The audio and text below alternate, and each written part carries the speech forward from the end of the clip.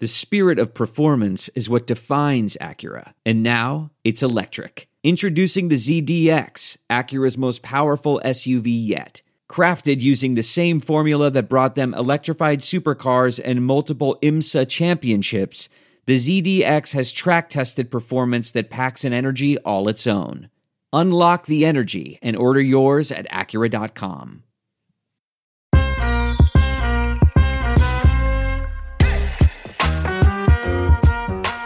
Hello and welcome to Baseball Barbacast, the only baseball podcast in the world that knows that shortstops have to be short. You can't be tall and play over there. It's not allowed. Damn right. And we are going to be talking all about some shortstops on this episode of Baseball Barbacast. This is a little bit of a special thematic edition because we wanted to provide some bonus content as we head into Thanksgiving. And the hot stove will presumably pause for a few days as everyone goes home and celebrates some time with their family. But the shortstops will be a conversation over the Thanksgiving table, surely across this great nation, as we debate which of these four would you like to build your franchise around. Is that really the question we're getting into? Who knows? The point is this episode is going to be all about the four free agent shortstops at the top of the market. Everyone heading to their Thanksgiving table, dreading having to talk to that uncle who thinks that Dansby Swanson is the best shortstop available. Look, it's important to respect all backgrounds and all opinions at the Thanksgiving table, but it is understandable if some of the younger kids roll their eyes at that take. You'll see. So this is going to prepare you for those conversations, give you all the facts and figures and maybe the did you knows, things you didn't know about these guys that you can bring to the table and maybe, sway that crazy uncle away from wanting to give Dansby Swanson $300 million. Just kidding. We love all four of these guys, and we're going to get into why. Jake, the way we're going to do this is we're going to go one by one. We're going to do the same kind of categories for all four guys. So we give them their even, an equal share of attention from us. And then at the end, we're going to do some superlatives, some yearbook superlatives, comparing the four. And then at the very, very end, we will talk about which baseball teams could reasonably sign these four players. But we will begin, of course, at the top. I guess we have multiple number one overall picks, but is there anything Well, I else? would like to provide a caveat or two. Oh, yeah. Not all of these players will be good, probably. One of them, at least, will underwhelm and underperform their contract. That is what free agency is. When you look back over the years in free agency, you need it to win. If you pay people, you will win baseball games, correct? Yeah. However, some of these will miss, right? And people who wrote, this guy's the truth, will look silly. And then we don't know who that will be, but it will probably be one of these four. And that's just the way that life goes. Yeah, or maybe, Gene Segura, I guess maybe the next best shortstop, even though he hasn't really played shortstop on this list, will outperform all of them and we'll all look silly. But there's a reason these four have been grouped together. Now, Dansby certainly was not necessarily in this conversation until this year, but we'll get to him a little bit later. But yeah, we're just gonna have fun with this because we love baseball players, and these are a fun four to talk about who've taken very different paths to get to this point. So before we begin, do you think they all have one another's phone numbers? Do you think everyone has one another's phone numbers? No, I'm gonna say no. I'm trying to think which ones would be most likely to have each other's phone numbers. I think it's. Oh, I don't know. That's a good question. I think I'd probably go like Bogarts and Correa. I don't know. What do you think? Who you think they all? I'm sure they could all get it. Duh. But have each other's phone numbers. Do you have a pairing that seems like a likely friendship? Because none of these guys seem like obvious friends. No, I would say Dansby and Correa. Ooh, interesting. Interesting pick. Yeah. Like they at some point, during the World Series last year. They were at a red carpet together or something. Oh, okay. Okay. Yeah, no, that's true. I mean, they've shared all-star games and they've run into each other here and there. I guess Trey and Dansby maybe played against Southern College, but probably not. So yeah, I don't know. That's a good question. It's a good question. All right. Well, we're going to get to all those connections a little bit later, but let's begin, I think, with Carlos Correa, because Correa, for I guess the second year in a row, is at or near the top. We know Judge is at the top, but Judge will probably get his own podcast episode at some point. So we'll focus on the shortstops and begin with Carlos Correa. Carlos Correa, born in Puerto Rico, drafted as the number 1 overall pick in the 2012 MLB draft at the age of 17 by the Houston Astros. Now, remember, at the time, Byron Buxton was kind of the consensus best talent available, and the Astros took Correa and used the money they saved to also be able to pay Lance McCullers, which turned out well for them, and Carlos Correa blossomed into a player of better or equal status to Byron Buxton. Mm-hmm. Yeah, Jordan, what is your first memory of Carlos Correa? Well, I can certainly picture him. He was at the draft, and it was a surprising thing. The real thing I think about is that at the draft, he was wearing the old Astros jerseys, which he never ended up wearing once he got to the big leagues, because that's when they changed it over. But it is this weird image that kind of crosses Astros generations, which is, very symbolic and emblematic of the Astros transition from being one of the worst, most embarrassing tanking teams in baseball history to the dynasty we know them of today in their blue and orange, compared to their black and maroon and weird pinstripes that they were rocking. So that's kind of what I mean, you're right. Correa is one of the faces of that team, just as much as Altuve was. But in terms of the draft and developing, I mean, he's that guy. He represents everything about the Astros in that sense. What's amazing about it to me is him holding up this old school black pinstriped red and tan Astros jersey with the star on the hat next to Bud Selig. Yes, Bud Selig is also right. Exactly. Yep. And how that feels like 800 years ago. And at this point, it was 10 years ago. But it also feels like yesterday, because I think this was the first draft that I really watched and paid attention to. And because of that, Carlos Correa, I think, holds a little special place in my heart. Now, Jordan, the high point of his career, kind of obvious. I would say it is winning the 2017 World Series. Yes. And then immediately proposing to his wife, leaving his interview with Ken Rosenthal to propose to his now wife, Daniela, I believe is her name. 2017, we're not about to go full Astros discourse here, but yeah, I mean, it's still the high point of his career. I mean, by far, he wasn't obviously on the team a month ago to win again. And even though he was in the World Series again later, 2017 and being that young, I mean, that was only his third season. And yeah, he was amazing that year as well. I mean, cheating, I'm sure, helped a little bit. But yeah, that was it. That's an easy answer. He was so good. Yeah. That year. Yeah. He had a 941 OPS as a 22-year-old shortstop and finished 17th in the MVP voting because he missed like 60 games because he got hurt. But it is funny looking back at this and how this season there are some indicators that the cheating certainly helped that year. His batting average has never come anywhere close to 315 since.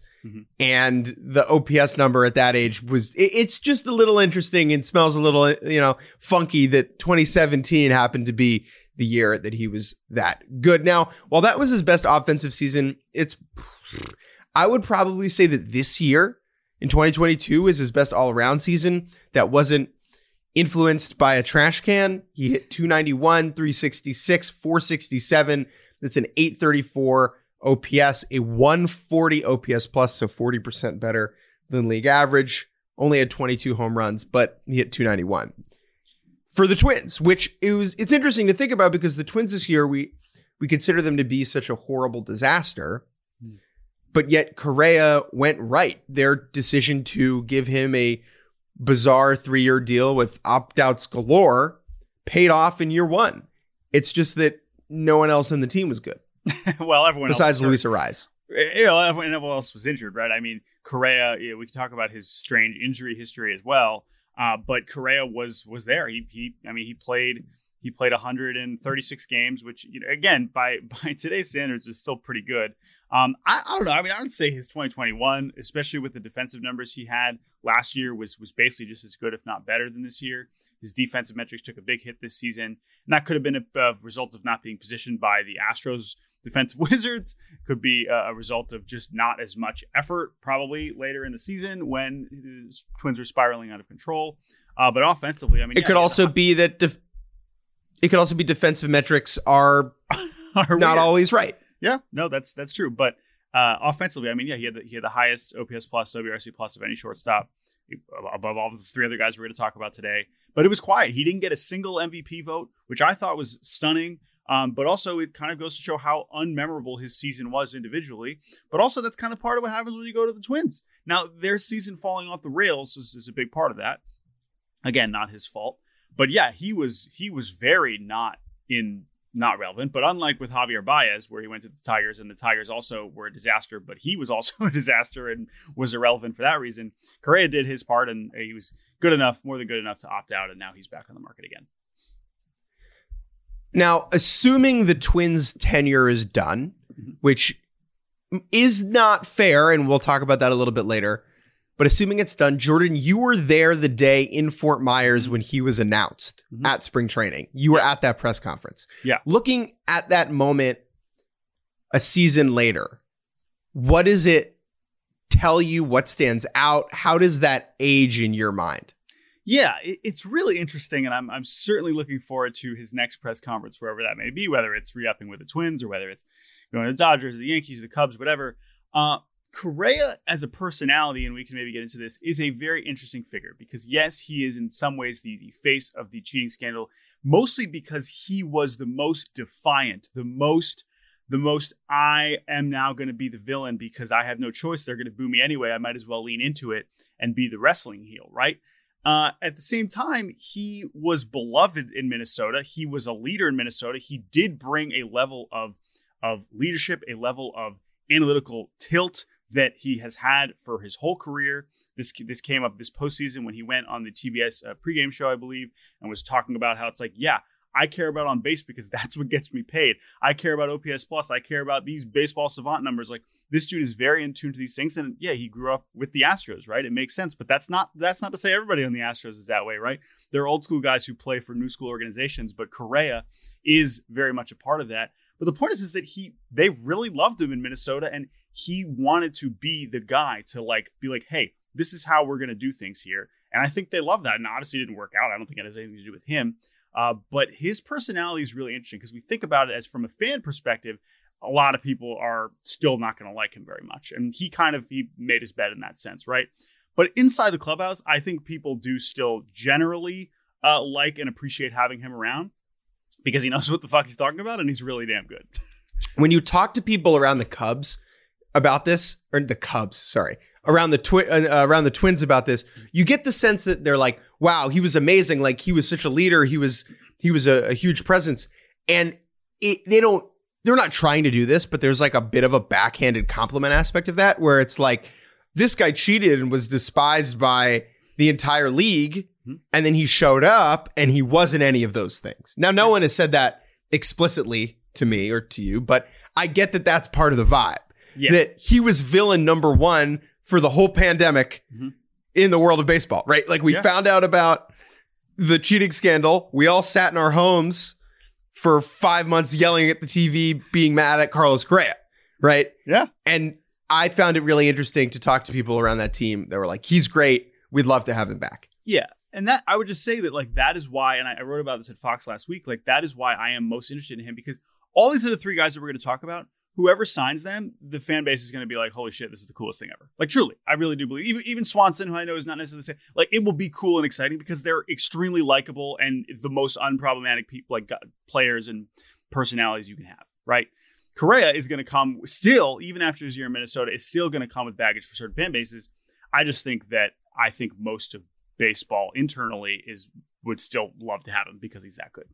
Correct. All right. What is Carlos Correa good at besides the clubhouse stuff, the professionalism stuff? He's an incredibly good hitter, even though he's not he's nowhere near Aaron Judge or Mike Trout or like Freddie Freeman level numbers. But an 140 OPS plus for any level of shortstop is pretty crazy.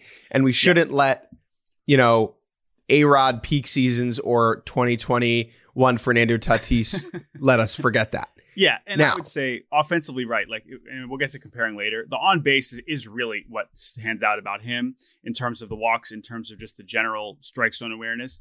And seeing him hit 291 this year, too. I mean, I know BABIP is a fluctuating thing, but it's that. And then, I mean, the defense, I know the defensive metrics, but his arm is still one of the more jaw-dropping single tools that we have in baseball, for sure. And that doesn't slump. Now, what is he bad at? Staying on the field. Maybe this is not a fair critique because sometimes, injuries are freak things, and I don't think it's always chill to malign players for things they can't always control.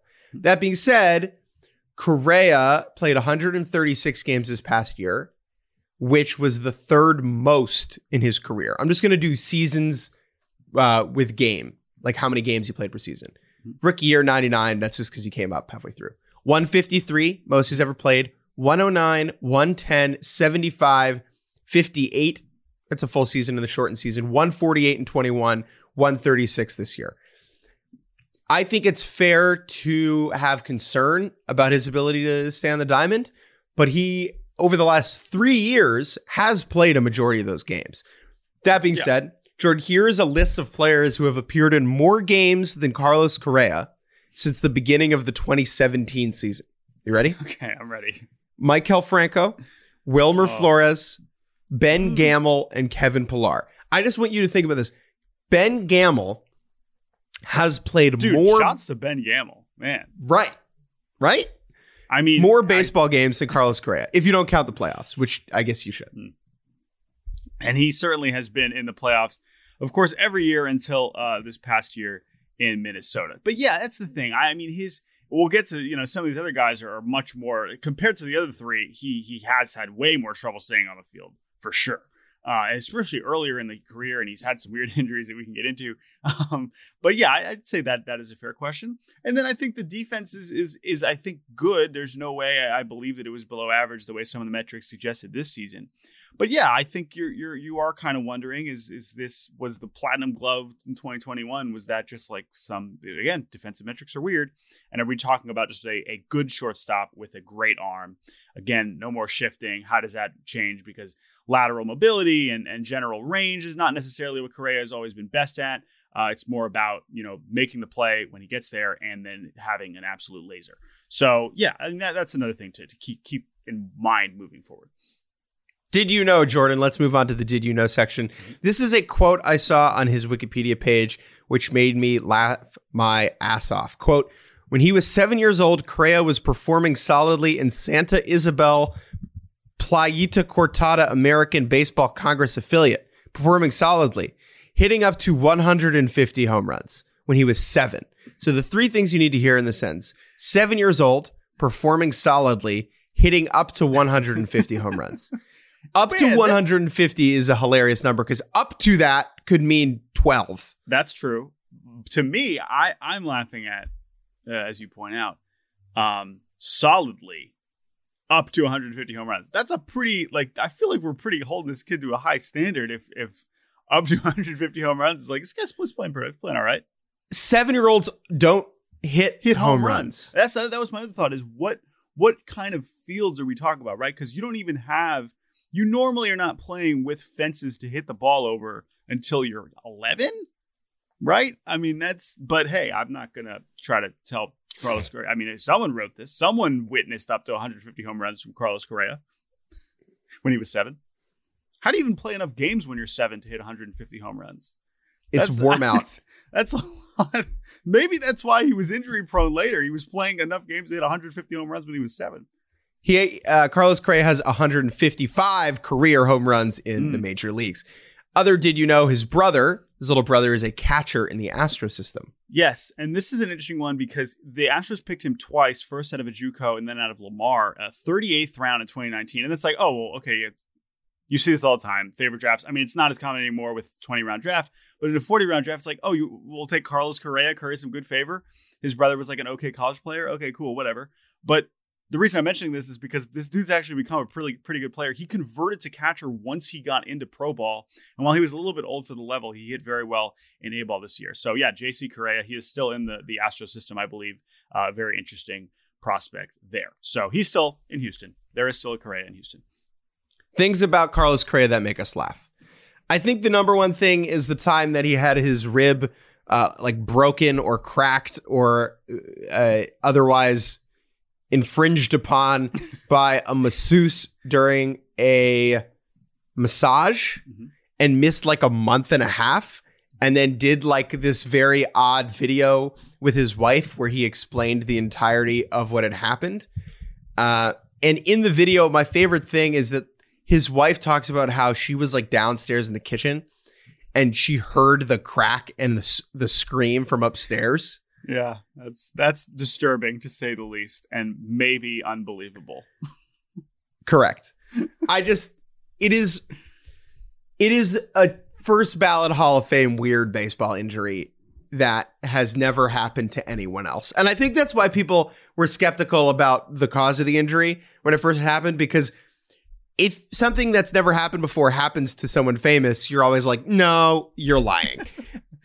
We talked about this before. He proposed to his girlfriend after winning the World Series in 2017 in Game 7. And I always think about what his plan was if they had lost that game. Yes. And I think there was some reporting done about how he even got the ring to him between the last out and doing the interview. It's a very interesting sequence of events. But to your point, right? Like, was the plan to just do it at some point that off season? Was to do it, on the sad flight home? Like, what was the plan there? I don't know. One last question for you, Jordan. Yeah. How long will the stink of the 2017 Astros follow him as he moves on in his career? I think it'll be booed for a long time in some cities, but I think that it will if he signs somewhere that's not the Yankees or the Dodgers, I think we're just going to keep kind of moving away from it. That was the other benefit of signing with the Twins, is it was like, these guys aren't thinking about this. Like, they're just thrilled to have Carlos Correa on their team in terms of home fans. I think it will be interesting. Dodgers and Yankees would be a little bit different. We talk about this enough with the Astros. We did it in the World Series. He's a little different because he was, first of all, he didn't stick around and win again with them in 2022. Jeremy Pena did. but I also think that yes, it'll stick with him, but not that much. Where's it going? What do we think? I just mentioned a couple. I mean, man, the Cubs really do make a lot of sense. They make a lot of sense as a team. Orioles make sense too, but as a team that needs time to build more around him, signing the youngest best free agent available seems like a great move, and I think he would be a great fit there. I think he's going to go back to the Twins. I think they're going to pay him. I think it's possible. I do think that people should be talking about, like, people are just completely acting like, I've seen articles written that are just like, his time on the Twins was great. And like, it's like they're ending it in ways that you don't see with other free agents that you'd ever see written about Bogarts or Swanson or Turner, right? It's just like the Twins. It's just like, we're all moving. We're all forcing Correa away from Minnesota again. And we should not do that. So I agree. Let's move on to Trey Turner, free agent number 2 on the board. Trey Turner was drafted out of NC State by the San Diego Padres, weird, in the 2014 MLB draft. He was the 13th overall pick that year. Jordan, what is your first memory of Trey Turner? Well, as we were fortunate enough to get to know one Carlos Rodon during his junior year, that same junior spring with NC State, we had no connection to Trey Turner, but because they were teammates and because we were very interested in how Mr. Rodon was going to do with NC State, there was a lot of hype. We got 2 first-round picks. This NC State team's going to be awesome. And then they were just so disappointing. And Trey Turner in particular, both him and Carlos were not as good as I think people were hoping. It was like, these two are going to lead them to a national championship. That very much did not happen. And so I just remember being like, all right, well, this Trey Turner guy, like, he seems pretty good, but the vibes here are just not great in Raleigh right now. And then the Padres picked him, and then we know what happened after that. I guess we'll get to the Trey Turner rule a little bit later. But yeah, I mean, I just remember watching that NC State team a lot. I would say the high point of his career was winning the World Series with the 2019 Nationals. The second highest point of his career might be getting out of Washington just in time to not have to be on the 2022 Nationals. Right. I mean, again, to be thrown in, that trade is so wild because we all were like, all right, they really might trade Max Scherzer. Like, that was the conversations those are the conversations we were having. Wow, they're going to trade Max Scherzer. Here we go. And then it was like, oh, they're also trading Trey Turner with a year left. Like, that is still one of the crazier trade sequences ever. But yeah, no, I totally agree. And while he didn't, necessarily have that much postseason success with the Dodgers in his time there, if it is over, yeah, he's still better than playing for the Nationals the last year and a half. That's for damn sure. Okay. Best season from Trey Turner, probably last year. Yeah, 2021, for sure. He had a 145 OPS plus, hit 328, which won the batting title. Also at 28 home runs and stole 32 bases, which for a shortstop is absolutely ridiculous. Yes. Now, those 28 home runs, I am a little skeptical about whether he will have that power moving forward, and that's a good way and time to transition to what we think these players are good at. Trey Turner is fast. That's like the thing, right? He's 99th percentile sprint speed, steals more bases than anybody in the league does anymore. As the game transitions kind of back to more stolen base oriented, I would imagine his value would be even higher, considering that he's going to go even more because the bases are a little bit bigger. It'll be easier to go. He can get hits in so many ways. If he hits a dribbler, he's probably safe. And if he hits one in the gap, it's probably a triple. Yes, his spray chart, while it's become more pull heavy in recent years, there's just so many different. I mean, he can slash it down both lines, infield hits, bunt for hits, homers to huge pull side homers, triples in the gap, doubles in. It's everything, right?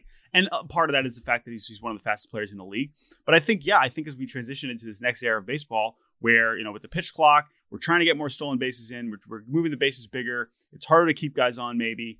Plus, defensive positioning changing to where what has been average to below average shortstop play maybe becomes a little bit more relevant if his range, which is his best feature on defense, is because his arm is not plus at all. And that's going to be something that will also be tested as we move into this next era. But at the same time, I mean, if he can get to more stuff than the average shortstop now with more defensive positioning restrictions, I think that will also benefit his value. He kind of changed his approach a little bit in 2022, which was weird, where he just started swinging and chasing pitches outside the zone a lot more than he had earlier on in his career, right? Yeah, he was really, we'll talk about the John Hamm video in a second where they referred to him as slump proof as it gets. He was not doing so great in the last couple of months of 2022 for really the first time, because you look at his overall career numbers, there really isn't a bad season in there, but he was swinging so much. He was chasing so much. He's never been a guy that walks a lot, but his contact skills are so good. And because he can beat out so many infield hits, the batting average is always going to be high, career lifetime 300 hitter, which is really, really impressive. But offensively, he's also one thing been so consistent with, a reason why his offensive numbers are so good. He crushes left-handed pitching, like more than just, he's better against lefties. Among the whole league for the last 3 seasons, he has a top 5 OPS against left-handed pitching. OPS, right? So he's slugging like 600 against lefties. So that is something that I do feel confident will continue, because he's done that his whole career. Even though we don't necessarily think of him as a power hitter, that's where a lot of those power numbers are coming from. So even though he doesn't look like a power guy, I think he's going to keep mashing lefties wherever he goes. But those chase rates and that if he can't tone that in, then he gets closer to a profile that looks a lot like Dansby Swanson, ironically enough. And we can get more into that a little bit later. Of course, the speed is what sets him apart there. But yeah, that's the worry with Trey Turner, I would say, moving forward. Jordan, there are 1, 2, 3, 4, 5, 6, 7, 8 active players with a career average over 300 and more than 100 plate appearances. More than 100 plate appearances. 1,000. More than 100 plate appearances. More than 100 plate appearances. Okay. All right. Just tell me. I mean, if we're lowering it that low, then I'm not even gonna try and guess. So if you want to give me those names. Miguel Cabrera. Heard of him. Robinson It's not Pujols Cano. anymore, right? Robinson Cano, who we could argue about activity. Jose Altuve. Yep. Mike Trout. Yep. Trey Turner. Jeff McNeil, which rules. Mm-hmm. Luis Ariz. Yes. And Joey Meneses. Oh, man. One Nationals icon to another. Joey Meneses not getting a 5th place NL Rookie of the Year vote truly broke my heart. But yeah, I mean, that's the Trey Turner profile. But look, man, I mean, what is... First of all, sorry, we need to save John Hamm for his own conversation here. Next thing, as you said, did you know? That was a good did you know that you just said, right? When you said eight career lifetime hitters. Did you know that they changed the Major League Baseball rules because of what the San Diego Padres did with Trey Turner, which is basically when they drafted him in 2014, that offseason, there used to be a rule where you could not trade a player you drafted until at least a full year after you've drafted them. The Padres, in a trade that I am not going to try and tell you all the details of because it involves like 500 players, in a three-way deal with the Nationals and Rays, made a trade in December of 2014, that offseason right after he got drafted, and made Trey Turner the player to be named later because he wasn't allowed to be traded yet. However, it leaked immediately that Trey Turner was going to be the player to be named later, but he couldn't be traded for 6 more months, which meant that he then went in 2015 to AA with the Padres, knowing he was going to be traded in June, and just had to play. One of the weirder things ever, at which point everyone looked around and said, this is a dumb rule. They should just change it so that you can trade them after the end of the season that they've made, so that now and it's happened a lot recently where players that were just traded get traded the offseason after they were drafted. But yeah, that is because of Trey Turner, because of that ridiculous situation that he was in and the trade that he was a part of. And his agent talked about at the time, like the coaches of his AA team had no real incentive to try and develop him. Like it would actually be in their best interest, technically, to just fuck with Trey Turner right. and screw him over. Right. But they didn't do that because, people are nicer than that. And Trey Turner ended up on the Nats. Now, he has 3 career cycles, which I love. That's tied for the MLB record, I believe, I was going to for most say, right? cycles. I think he tied that record this year, maybe, or maybe last year. Yeah. And I hope he gets one more because when I think of the cycle, he's the perfect player. Perfect. Where we there's just talked about every kind of hit. Right. Every kind of hit. And so I hope he gets one more in his career and he can be the cycle king. I love that.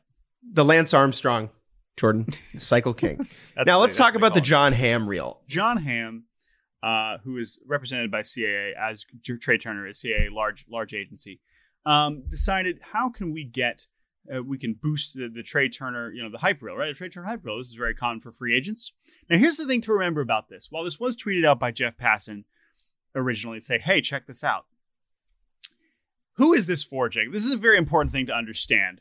Who is this video for? This is a very important thing to remember because while we are about to laugh at it, this video is not for us. It is not. It's not. Even though Jeff Passan tweeted it and I got a notification saying, hey, check out this Trey Turner video, it is not for us. So who is it for, Jake?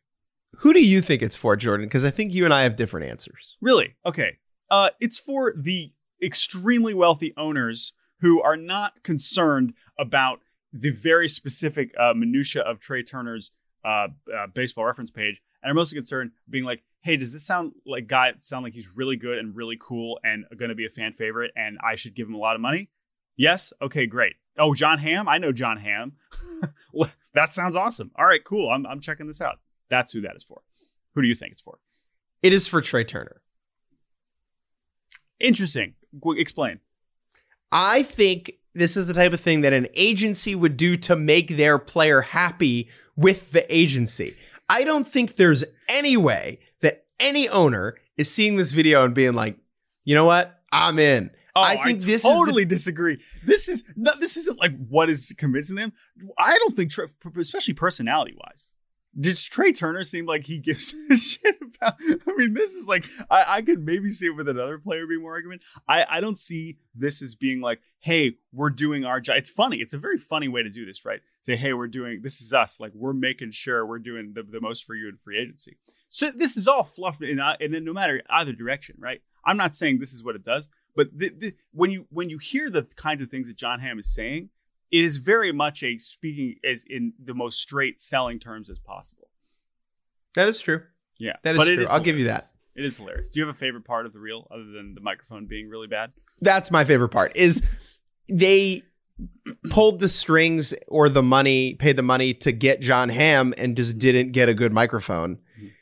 And so it sounds bad. Like the point of getting John Hamm is so it sounds good and it sounds bad. I love it. And I read an interview. John Hamm has already spoken about this, and he was like, "Yeah, it was cool." Like he's like, "Yeah, I hope he signs with the Cardinals," because John Hamm is a giant Cardinals fan, and he's like, "Yeah, it'd be awesome if he just signed with the Cardinals. If this helps that, then sure, it sounds good to me." I'm like, all right. One last question for you, Jordan: mm-hmm. As players get older, as we get older, as humans get older, as cheetahs and gazelles get older, speed dissipates. Foot speed goes away. Mm-hmm. Slowness comes like the dark, dark night. There's a long list of players whose careers have tailed off as their foot speed has declined. Are you worried about that with Trey Turner? Is this shortstop Jacoby Ellsbury? That's so disrespectful because Jacoby Ellsbury had one awesome season and cashed in. Trey Turner, the thing I'm most interested in, it's so consistent. He has never not been below the 99th percentile sprint speed at any point in his career. And I think a lot of that is how healthy and durable he's been, right? This is maybe the kind of thing that one wrong injury, he doesn't come back from. But I think he's going to be one of the fastest players in the league for at least the next 3-4 seasons. I really do. Even as he is one of the fastest players consistently that we have seen. One of the fastest good players that we've seen, right? We've had, the Billy Hamiltons of the world come up and just be fast, and LeCastro, right? But his consistency to do it, to perform while also being the fastest, I'm a believer. And so while it is still a question, he's going to sign for more than 3 or 4 years. What does it look like at the end? I think the speed he's giving you the first 3 years, I'm not worried about that.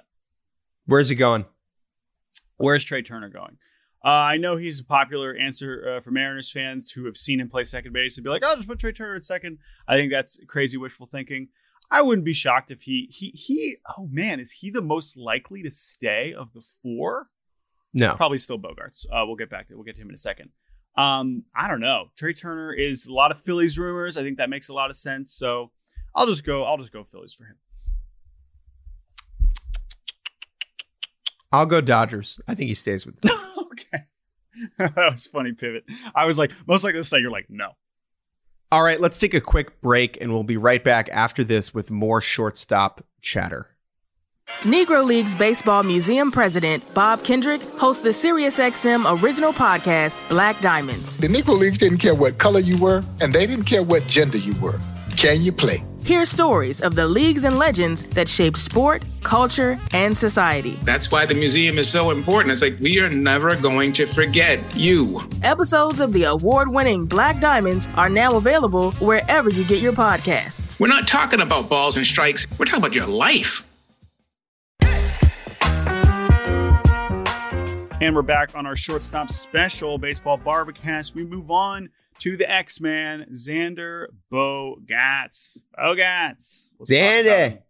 Let's talk about Xander Bogaerts. Jakeman's first memory of Xander Bogaerts. This is when I did. What you have here on the sheet is not something I remembered, so I appreciate this. 2013 World Series. Mm-hmm. He shows up wearing number 72 and starts all 6 games of the World Series. He got called up by the Red Sox in August. And as a 20-year-old was just playing third and short for them because Will Middlebrooks and Stephen Drew were underwhelming. And then he won the World Series. Mm-hmm. And it's funny to look back on that now and see him wearing number 72. I think there's a chance that we may even remember him from the 2013 World Baseball Classic. Mm-hmm. Yeah, he did play. I'm pretty sure he did play for the Netherlands team. Of course, a native of Aruba, played for Team Netherlands when he was very young. The thing I remember, to be clear, of course, I remember him in the World Series. I just don't remember him wearing 72. But because he came up so late, what I remember was he came up, he was pretty good. He played great in the World Series. He wins the World Series. And then he's still prospect eligible. And coming into the 13th season, he was already an easy top 30 prospect.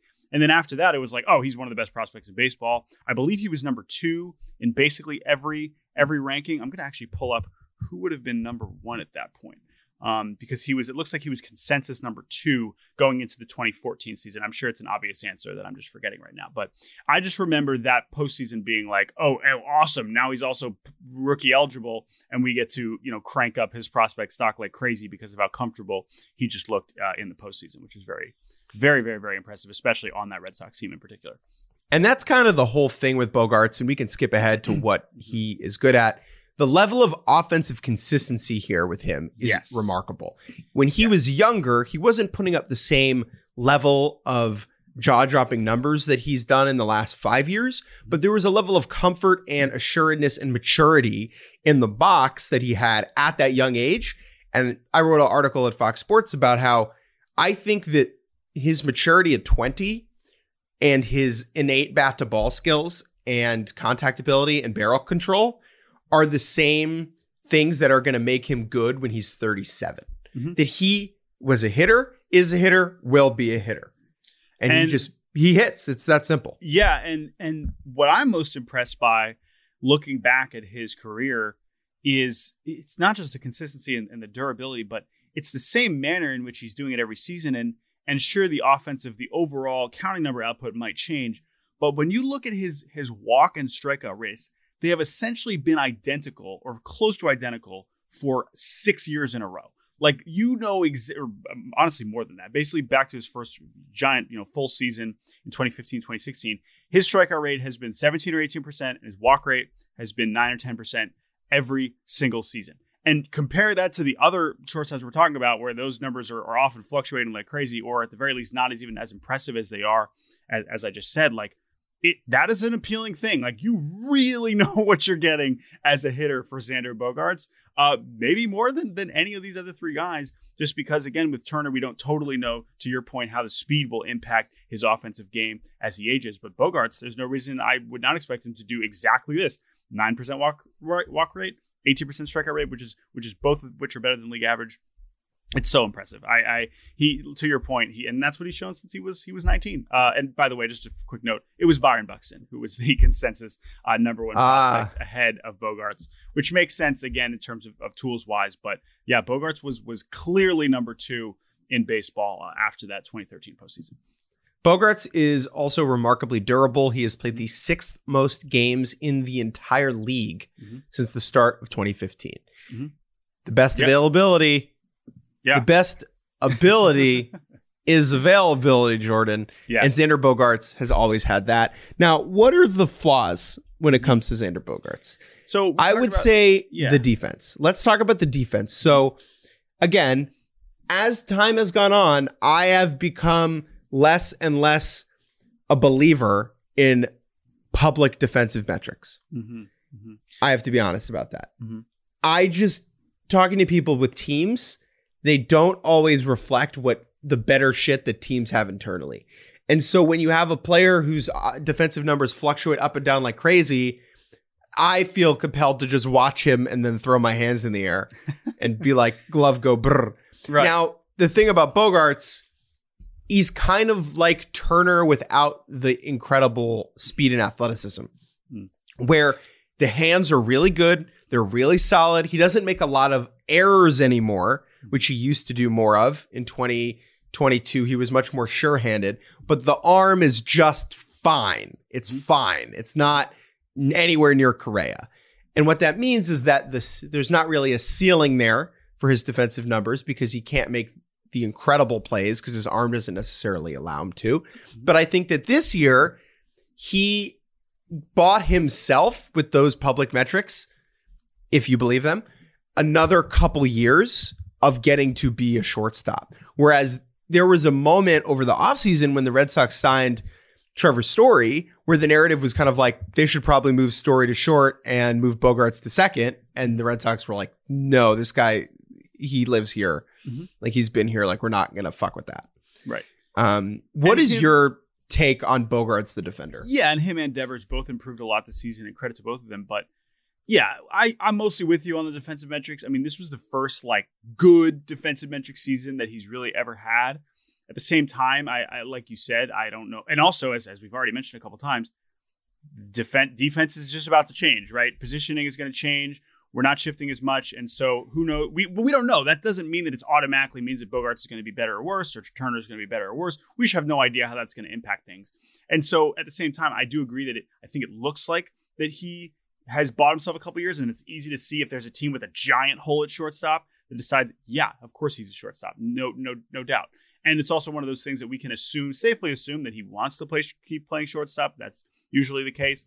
There aren't that many Marcus Semyons out there who are cool, just kind of moving around no matter what. Now money talks in all these cases, and someone could probably pay him enough money to play third if it was enough money. But at the same time, I do agree that he's probably more likely. Now, I would still bet on him to move more than the other three or sooner than the other three. But at the same time, I mean, again, offensively, he's as safe as it gets. And that's why he is going to get super duper paid and deserves to. All right. Did you know about Xander Bogaerts? He is a twin brother, Jair, who is an agent, but I would say Jair is most notable for being in the Theo Epstein trade, which is a hilarious thing when general managers or other front office people or sometimes even pitching coaches go from team to team under contract. The team that loses that coach or official is eligible for some sort of player related compensation where it turns into like a pseudo trade. And so when Theo Epstein went from the Red Sox to the Cubs sent 2 players back to the Red Sox as a thank you or as a evening it out. But to even it out even more, the Red Sox sent Jair Bogaerts to Chicago with Theo Epstein. So the only person Theo really knew in Chicago at first was Xander's brother.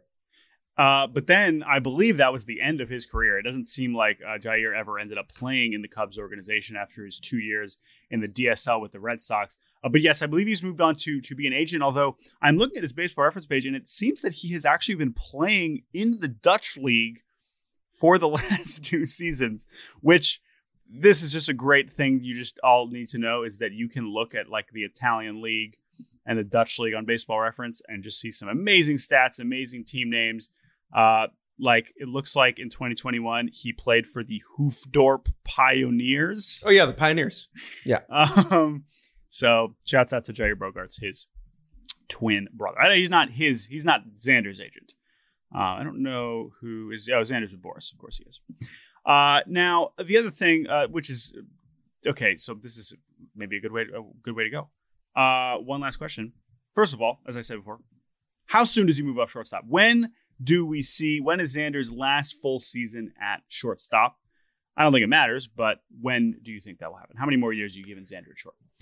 I think it totally depends on the makeup of your team and the makeup of your pitching staff too, right? So if you have a pitching staff that's a lot of strikeouts or a lot of fly balls, then you can survive for longer with Xander Bogaerts at shortstop. Whereas if your team has a bunch of sinker ballers who have high ground ball rates, then maybe he moves off. Like if he goes to let's say just in theory, he's not going to, goes to the Astros and you have he can't play shortstop if you have Framber. You know what I mean? Like that's just not going to fly. Sure. That's not going to work. Sure. Totally theoretical for a million reasons. Very much. Maybe the worst, maybe the least likely place he could go. The Astros, the team you just named. I would agree. I would say he has 3 more seasons as a shortstop, then like 1 or 2 as like another infielder, and then he moves to the bad corner outfielder DH, experiment DH role. I agree. Where is Xander going? So I love Xander Bogaerts. He is the free agent I would most want. He's same for the Mariners, especially. He's the top of my list. I think the Phillies or the Cardinals. Okay. The Phillies and the Cardinals are my 2 picks because the Cardinals defense is already so good that they can afford to take a little roll of the dice at short. They have a lot of money to spend and they don't really have a shortstop right now. Yep. They can move Tommy Edman around and Nolan Gorman around and Brendan Donovan, and they can just, they'll have a good defense even if Xander Bogaerts is their shortstop. And then for the Phillies, I just think it might be as simple as Dave Dombrowski being like, we made all this money from the World Series. Like, I want the cheapest of the 4. Well, that's the thing. I don't know why he's being considered the obvious cheapest of the 4. I think that's an interesting part about this. But I'm glad you mentioned them. I was going to say Cardinals or Cubs. And I think that last year is a good reminder of we spent going into the winter. It was like Correa Tigers. Like, oh, just kidding. It's Javi Baez Tigers. These shortstops, we want to place them in these different places, but maybe Bogaerts is the Phillies. Maybe Correa is the Phillies and Bogaerts is the Cubs. And Turner is actually the Braves. And Turner is the whatever. There's a lot of different versions of this. They're Dodgers, right? Like it's a musical chair situation. We'll see who ends up. Not, and especially then last year, the Rangers signed 2 of them. It's like, well, how am I supposed to expect that? So long way to go. But I think Cardinals is a really, really good fit for Bogaerts in a lot of ways. I think Cardinals are a great fit for a lot of these guys. But all right, let's move on to Dansby. And as we were doing this research yesterday, Jake, the first thing you were saying was like, hey, wait a minute. Dansby's his middle name? Yeah. His middle name. Why don't we just call him James Swanson? That doesn't really quite have the same. Jimmy! We're not as excited to sign James Swanson. I love that. So let me back. It is common for people to go by their middle name. Mm-hmm. Zach Greinke is an example of this. Yep. And it is common for people's middle names to be their mother's maiden name. Mm-hmm. But I have never seen someone do both before. And that is what James Dansby Swanson has done. Yes. And and Dansby. All right. First memory of Dansby. Another number 1 overall pick in this conversation. I mean, I remember him pretty clearly in college. Vandy, of course, he won a World Series with Vandy and then wins a World Series with the Braves. But I remember the first time we interviewed him, 2016. He is in the Southern League with the Mississippi Braves. This was actually on the road in Jackson, Tennessee. And pregame this is part of our big minor league road trip across the country. Pregame, we went out and talked to Dansby. And Dansby was sitting there with his then girlfriend and their dog. And there is I remember very vividly, the reason I remember this so vividly is that somebody at MLB.com made a GIF of Dansby and this dog, which I wonder if that GIF is still online somewhere from this interview. But I remember our first interview with Dansby out there behind left field in Jackson, Tennessee, with this cute dog and his girlfriend, who I don't know what she's up to. Hope she's doing well. Not Mallory Pugh. Not Mallory Pugh. But yeah, I hope that dog's and that girlfriend, his ex-girlfriend's doing well. But I remember that. And Dansby's he's a delight. He is an extremely nice, cool, chill, extremely likable person. That is a great way to start the Dansby Swanson conversation.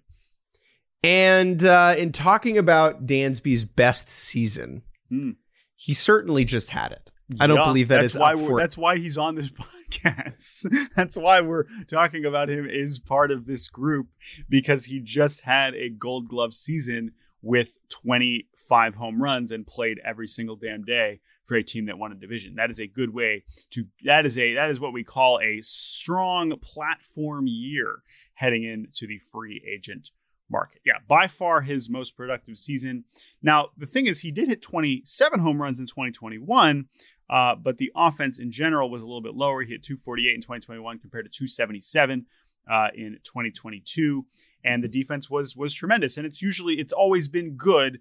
This year it seemed to take up another level. Now, you just expressed a lot of skepticism over defensive metrics. But do you believe that Dansby Swanson is one of the best shortstop defenders in baseball? Yes. Yes, I do. Okay. Because it looks like it. It looks like it. You know, yes, I agree. You watch him day in, day out. He makes all the plays. He makes the hard plays. His arm is good enough to make the incredibly hard plays. He doesn't make a lot of mistakes.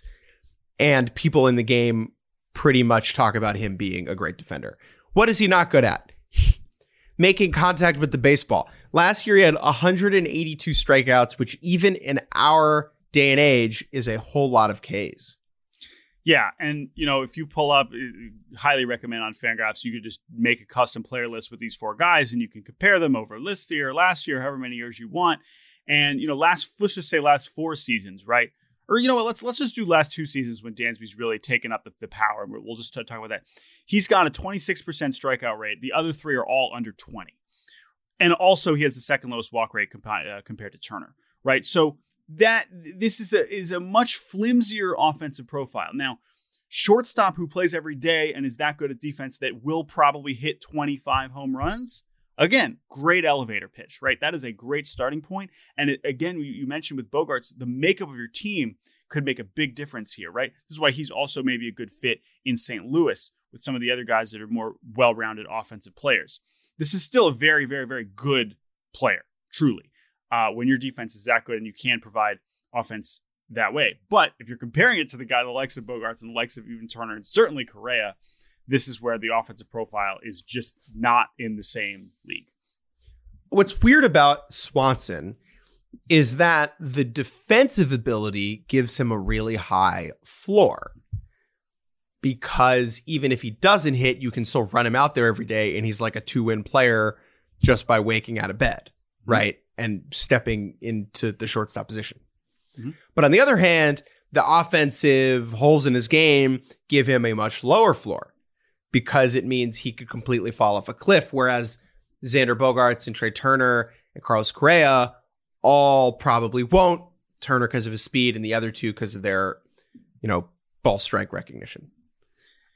That means that people are skeptical in Swanson moving forward and his ability to continue to make contact as his skills start to age. There have been some people who I wouldn't touch him. And then there are some people that's the guy I want. He's going to work his ass off to make the necessary adjustments. He's a very hard worker. He's a guy who thinks about hitting. It's not as if he was just sitting on his ass all those years, hoping that one day he would be a better hitter. Mm-hmm. He had to do a lot of work to get to that point. And I am one of those people who think that he can maintain at least an above average level of offensive ability. But I understand the skepticism just because of how recent this jump in production is. Jordan, where do you fall on that? Yeah, I'm a little more skeptical, but just to your point, right? He has. You can look at it two ways. You can look at it as this dude works. This dude has tried to figure it out, and he did turn a corner this far into his career. You can also look at it and think about it more like Marcus Semien, right? Maybe that's who you're thinking about. Now that's a little bit more extreme, but from the standpoint of we thought we knew what Marcus Semien was. That is the most incredible thing. Marcus Semien is one of the most amazing developmental stories we have in baseball because he was totally fine for 6 straight seasons, and then suddenly he was an MVP candidate, right? There was no fluctuation. He was average, right? And Swanson is a very similar story where it was he's a good defender. He's a very good defender at a very important position. He's got a little bit of pop, and that's what you're getting. That's a good player. Is that a dude I want to give $200 million? No, right? Now you have this season. It's oh, wait, hold on. Maybe it is. Do you want to say he figured it out? Or do you want to say, wow, that really came together at the right time? And I'm really just, signing the 14th best shortstop instead of the 8th best shortstop. And that's a big difference. That's a lot of millions of dollars that value is probably worth.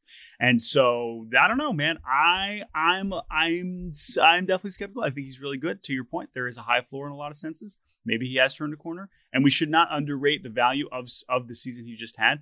I can't really imagine with his strike zone with the whiffs. I can't really imagine him having that much better of a season than what he just had, which is another reason maybe to be concerned. But at the same time, maybe he is figuring things out. Maybe he is still ascending in that sense. He's also a year younger than Correa than Bogaerts and Turner. He turns 29 in February. So I don't know, man. This is a tough one. Again, it seems like the Braves are pretty content letting him walk. We're much more prepared for it this time compared to Freddie Freeman last year. But before we get to that, do we have any other fun facts or did you knows or anything else we want to sneak in here? This is something that makes me laugh on his Wikipedia page. Quote, Swanson finished his 3-year varsity basketball career with 165 three-point goals, earning the nickname 3-Point Swanson. That's what everyone calls him with the Braves. I was going to say, can we work on the nicknames there down in? I assume this was in high Kennesaw. School? Yeah, in Kennesaw. Come on, we could do better than that. The other thing we mentioned earlier is he is engaged to a member of the U.S. Women's National Team, Mallory Pugh. Now, they've been together for a few years now, but this is a pretty strong sports couple, I gotta say. Really, really, really strong. And this is the other thing too, right? I mean, Mallory Pugh has to be one of the 5 best women's soccer players on the U.S. national team, right? I assume. I don't know that. I'm not much of an expert. But Dansby's Dansby has improved a lot since he got with Mallory Pugh. And so I like to think that she's kind of raising the bar, because at first it was damn. I mean, Mallory Pugh is outclassing Dansby Swanson in a lot of ways here in terms of performance level. Well, he kind of told me this. I wrote an article about this earlier this year, where it was there is something about you wake up every morning and the person you spend the most time with is a world-class athlete who is going to help get the best out of you, right? And that's not to say that partners who are not world-class athletes don't get the best out of people, but there is something different, right? You wake up in the morning and that other person is pissing greatness. You know, they're doing whatever weird nutritional shit athletes do, and they're going to the gym and they're doing all that stuff. And so for you, it just becomes a, more embedded part of your life. That is not from experience, just so everyone knows. One last question for you, Jordan. Will Dansby Swanson take a pay cut to stay in Atlanta? And I guess, should he? I think he is more likely to. Ooh, actually, I don't know. I was going to say than Freddie in a weird way. Should he? No, I'm never going to tell someone to take a pay cut. That's no. Will he? I'm going to say no. Generally, that's the safe answer, no matter how much you think they're, tied in together here. I think that there will be enough other teams that are very excited about what he has to offer that he'll get substantially more than what the Braves are willing to give him. And so, yeah, I think he's going to go. I think it was a hell of a run. It was pretty cool to see him be the Braves shortstop. I mean, think about it this way, right? He lived out the dream. He did. Georgia kid, shortstop of the Braves, wins the World Series. Like he did it, right? So in that sense, it's not like, sure, it's still cool to keep doing that, but I'm sure he's plenty content to go take the biggest bag and play somewhere else. So it is just interesting to think about how the Freddie Freeman debacle last year clouds his interaction with the Braves now, because Freddie Freeman, looking back, I'm sure there were moments where he wished he would have taken whatever the Braves offered him because it ended up being the same amount essentially that he got from the Dodgers, and he looked like a fool and was crying and didn't get to stay where he wanted to stay. Whereas for Dansby, I think the Braves are pretty content letting him go, right? Where I think the number that he could get elsewhere is going to end up being significantly higher than the number the Braves are going to offer him, right? And because of that, I don't think it will be a scenario like Freeman last year. I like the Cardinals fit too. Where do you think Dansby ends up? I think he's the Cubs. Oh, okay. Right. Again, to the point I just made earlier, right? We want to just connect these obvious things like, okay, he's going to go there and he's going to go there. And this is how, no, it's not going to go that way. So sure. Yeah. I mean, I in some ways it's like he is a good building block. He can't be, maybe this is a good way to put it about Swanson. He shouldn't be your best player. Shouldn't be your best player. And he wasn't in Atlanta, So like Atlanta was good because Austin Riley is a freak, right? And Ronald Acuna Jr. is a freak, right? Like that's what you need. Can't be your best player. He could be one of your best players, and he is a good building block in that sense. Would Cubs fans be disappointed by that? Probably, but they have a lot more work to do than just whoever's shortstop. Now, before we get out of here, Jordan, let's quickly rank our four. Just let's do it. I think there are two different ways you can do it. One is if money didn't matter. And one way to do it is like the overall projected contract that they are going to get, right? Because if you were like, hey, you can have Carlos Correa or Xander Bogaerts for the next 10 years, I would take I would take Carlos Correa. But if it was like when you take the money into account, even though the money's not real, I would probably prefer to have Bogaerts for 7 years than Correa for 11 years or whatever. Yeah, it's interesting. Again, shout out to John Becker, his incredible free agent matrix. Like all the projections have, it seems like Turner and Correa as the ones getting the super long term, close to $300 million. Bogart Swanson, it's closer to more like 180. And it's interesting that to me, Bogarts is way better than Swanson. So, but let's rank them. So let's rank them. Yes, that's true. I would go Correa, Bogarts, Turner, Swanson. I would go the same, I think. Possibly still Turner over Bogarts, but I love Bogarts. How about just for 2023? Just for 2023? I would go... Because for that, I think I'm still going Turner. I think I'm 2023? Yeah. I'm going Turner, Bogarts, Swanson, Correa. Damn. All right. Hey, I love that. I love that spice. We're gonna finish with some rapid fire superlatives. Just these aren't even discussion points. So how have you come up with this list of superlatives? Did you just find your yearbook? How did you do this? I Googled yearbook superlatives and I clicked on the first link I saw, and then I copied the ones that I thought were funny. Okay. Great. So we're just going to run through these and give our answers and sometimes explain them and sometimes not. Let us begin. Biggest flirt. Trey Turner. They're all in serious relationships as far as I know. Actually, Bogarts, I'm not sure. Was Bogarts Dansby Swanson. Dansby Swanson. Okay. Mm-hmm. Class clown. Turner. Correa. Life of the party. Turner. Correa. Most athletic. Turner. Correa. Most changed. Ooh. I think Swanson. I will take Turner. Okay. Most likely to succeed. Bogarts. I'll take Bogarts too. Best car. Best car? I'm just guessing Correa. Yeah, me too. Best celebrity lookalike. I'm going Swanson. Charlie Culberson. Wow, a celeb. A big leaguer like yeah, sure, Swanson. I mean, he's the one that people like to pretend is, a movie star. Best dressed. Who am I to say? Correa, I guess. Yeah, I'll take Correa. Who's the worst dressed, you think? Probably Turner. Swanson. It can. No, Swanson. I like his. Okay, I think Swanson's a good Turner dresser. seems like Turner seems safe bet. Best hair. Swanson. Damn. Best laugh. Best laugh. I'm trying to think if I've heard. I've never heard Xander Bogaerts laugh. I can picture Correa, or I can I can hear Correa. He's been. Sir, you're right. I have no clue. This is the thing. Bogarts is like in some ways the most mystery man of the four. I like Dansby's laugh, and the next one is best smile, and I'm actually going to take Turner for that one. Mm-hmm. I think Turner has this very like childish. Yes, I do way agree. about him.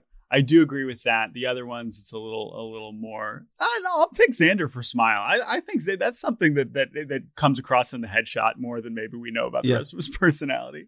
Most likely to get ID'd when they're 30 years old. Trey Turner. Come on. I can imagine that's happened to him. Absolutely. 100%.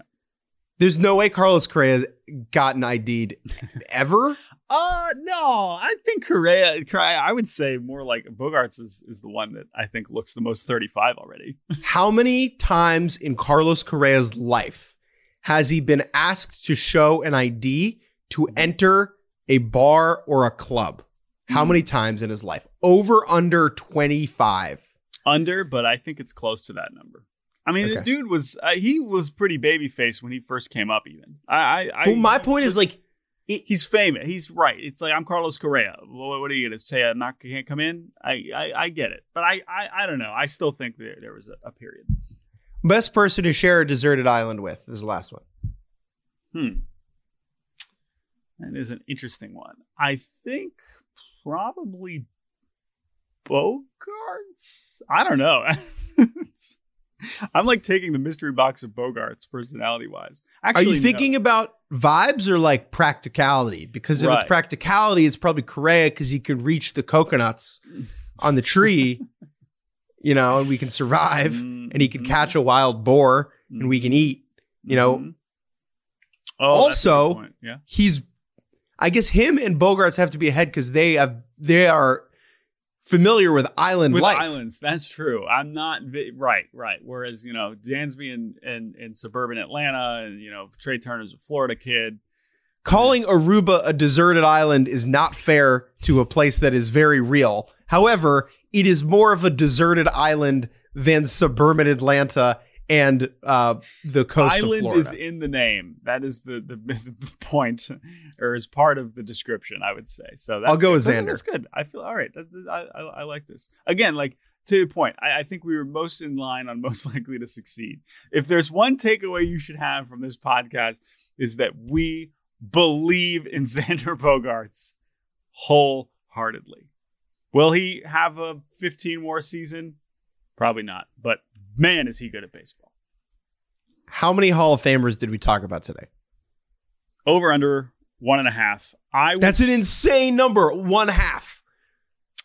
You're setting the line at 1.5. I will hammer the under. Okay, that's fine. I'm just saying, again, like Correa and Bogarts. Bogarts is also the one on the safest Hall of Fame path because, again, we're talking about compiling numbers. He's always been there. He's going to have multiple World Series rings. Bogarts is the safest bet also for the Hall of Fame, I think, at this point. Interesting. So you'll take it over on 1.5 Hall of Famers? I'll take it over on half. On half. And I might also take it on 1.5. Yeah. I think I would. You want to do one and call it a push? Okay, fine. Let's do that. This has been brought to you by Stupid Betting Site.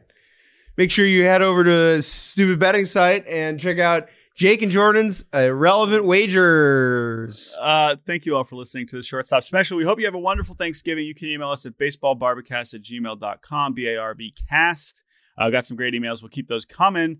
Also, thank you to Chris Tyler for producing this episode, the Shortstop Special. And guess what? We have a third episode coming out later this week. Friday morning, we will have a special guest, Mr. Vinny Pasquantino, one of the best rookie hitters in baseball in 2022, and more importantly, a delightful person and very funny podcast guest. So we hope you enjoy that special conversation with Vinny as you travel to and from your respective Thanksgiving locations. But thank you all for listening to this episode. We hope you enjoyed, and we will talk to you again later this week with Vinny. And then next week, we'll be back talking hot stove. Goodbye.